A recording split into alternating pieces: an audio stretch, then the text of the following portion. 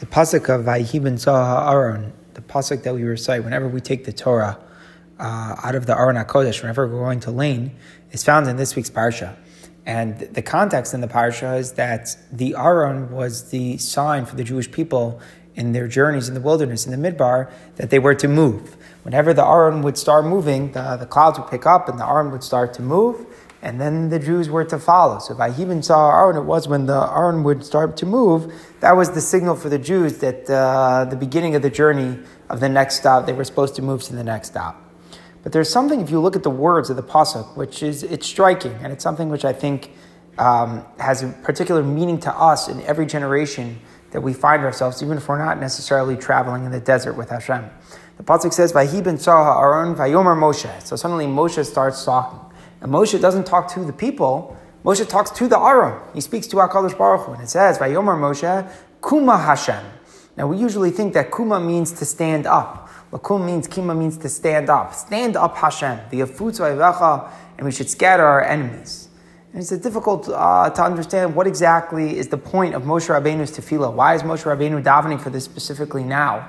And why is he telling Hashem to stand up? I mean, Hashem just started moving. The Aron, Vayihi ben Aaron, the Aron is moving by itself. HaKadosh Baruch Hu is going. And now Moshe says, Kuma Hashem, that Hashem should stand up. What is the meaning of the simple pshat of the tefillah?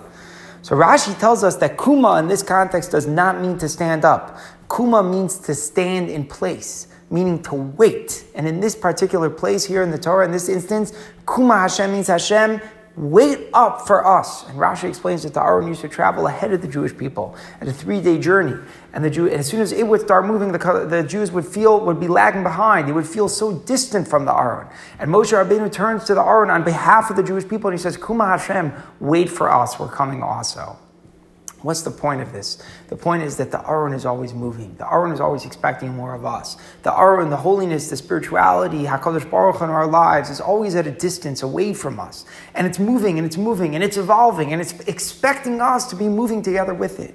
But the first step along in the journey is our ability to tell HaKadosh Baruch Hu, Kuma Hashem, HaKadosh Baruch Hu, wait for me, I'm coming. And even though I'm not there yet, I might not be at the same place where the Aron is, and the Aron is pushing me. I have the ability to tell HaKadosh Baruch Hu, wait for me. And I'm confident that HaKadosh Baruch Hu is okay with waiting as long as I'm coming. And it reminds me sometimes, like that illustration you have, like with an older brother walking a younger brother to school. And you always see that the older brother is rushing ahead of the younger brother. He almost doesn't have the patience to wait for the younger brother to catch up with him. And there's something very deep what's going on. The older brother putting the younger brother in his place. And the younger brother almost rushing and running to keep up with the older brother along the way.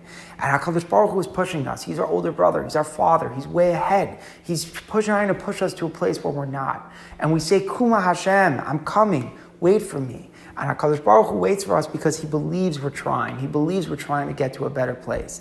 That's the most important lesson. When we're trying harder, HaKadosh Baruch Hu is waiting for us. He knows we're not at the point right now that we're where the Aron is. But we as human beings have the ability to say, Kuma Hashem, to know that we're trying. HaKadosh Baruch Hu patiently waits for us as we go through all our trials and tribulations and success and fallbacks and all of that. HaKadosh Baruch Hu is okay with all of that. As long as it's Kuma Hashem, we reach out to HaKadosh Baruch Hu and we say to wait. So when the Aron moves, when we feel we're not right there, the first step is Moshe Rabbeinu on behalf of the Jewish people, Kuma Hashem. That's the power. So every single time we take out the Aron, as long as we're able to say Kuma Hashem, then we can go forward. We're not scared. If we think Hashem might be way ahead of us, if we think we're never going to get there, then we throw in the towel. It's not worth fighting for. But because we could say Kuma, because we can tell Hashem to stop, therefore we're able to catch up. If you think about what we say in Tefillah of Shachar, it really comes to life. Tzur Yisrael, Kuma be'ezras Yisrael. It's the power of Kuma that aids the Jewish people. The rock of Israel, the reason it's a rock, why does it help us? Because it's able to stop. If it wouldn't be able to stop for us, if it would always be moving at its own pace and not caring where the Jewish people would be, it wouldn't be our assistance. But because it's Kuma, because it knows how to stop for us and wait, it's be'ezras Yisrael, who has the ability to help us because we can connect to the movements of the Torah.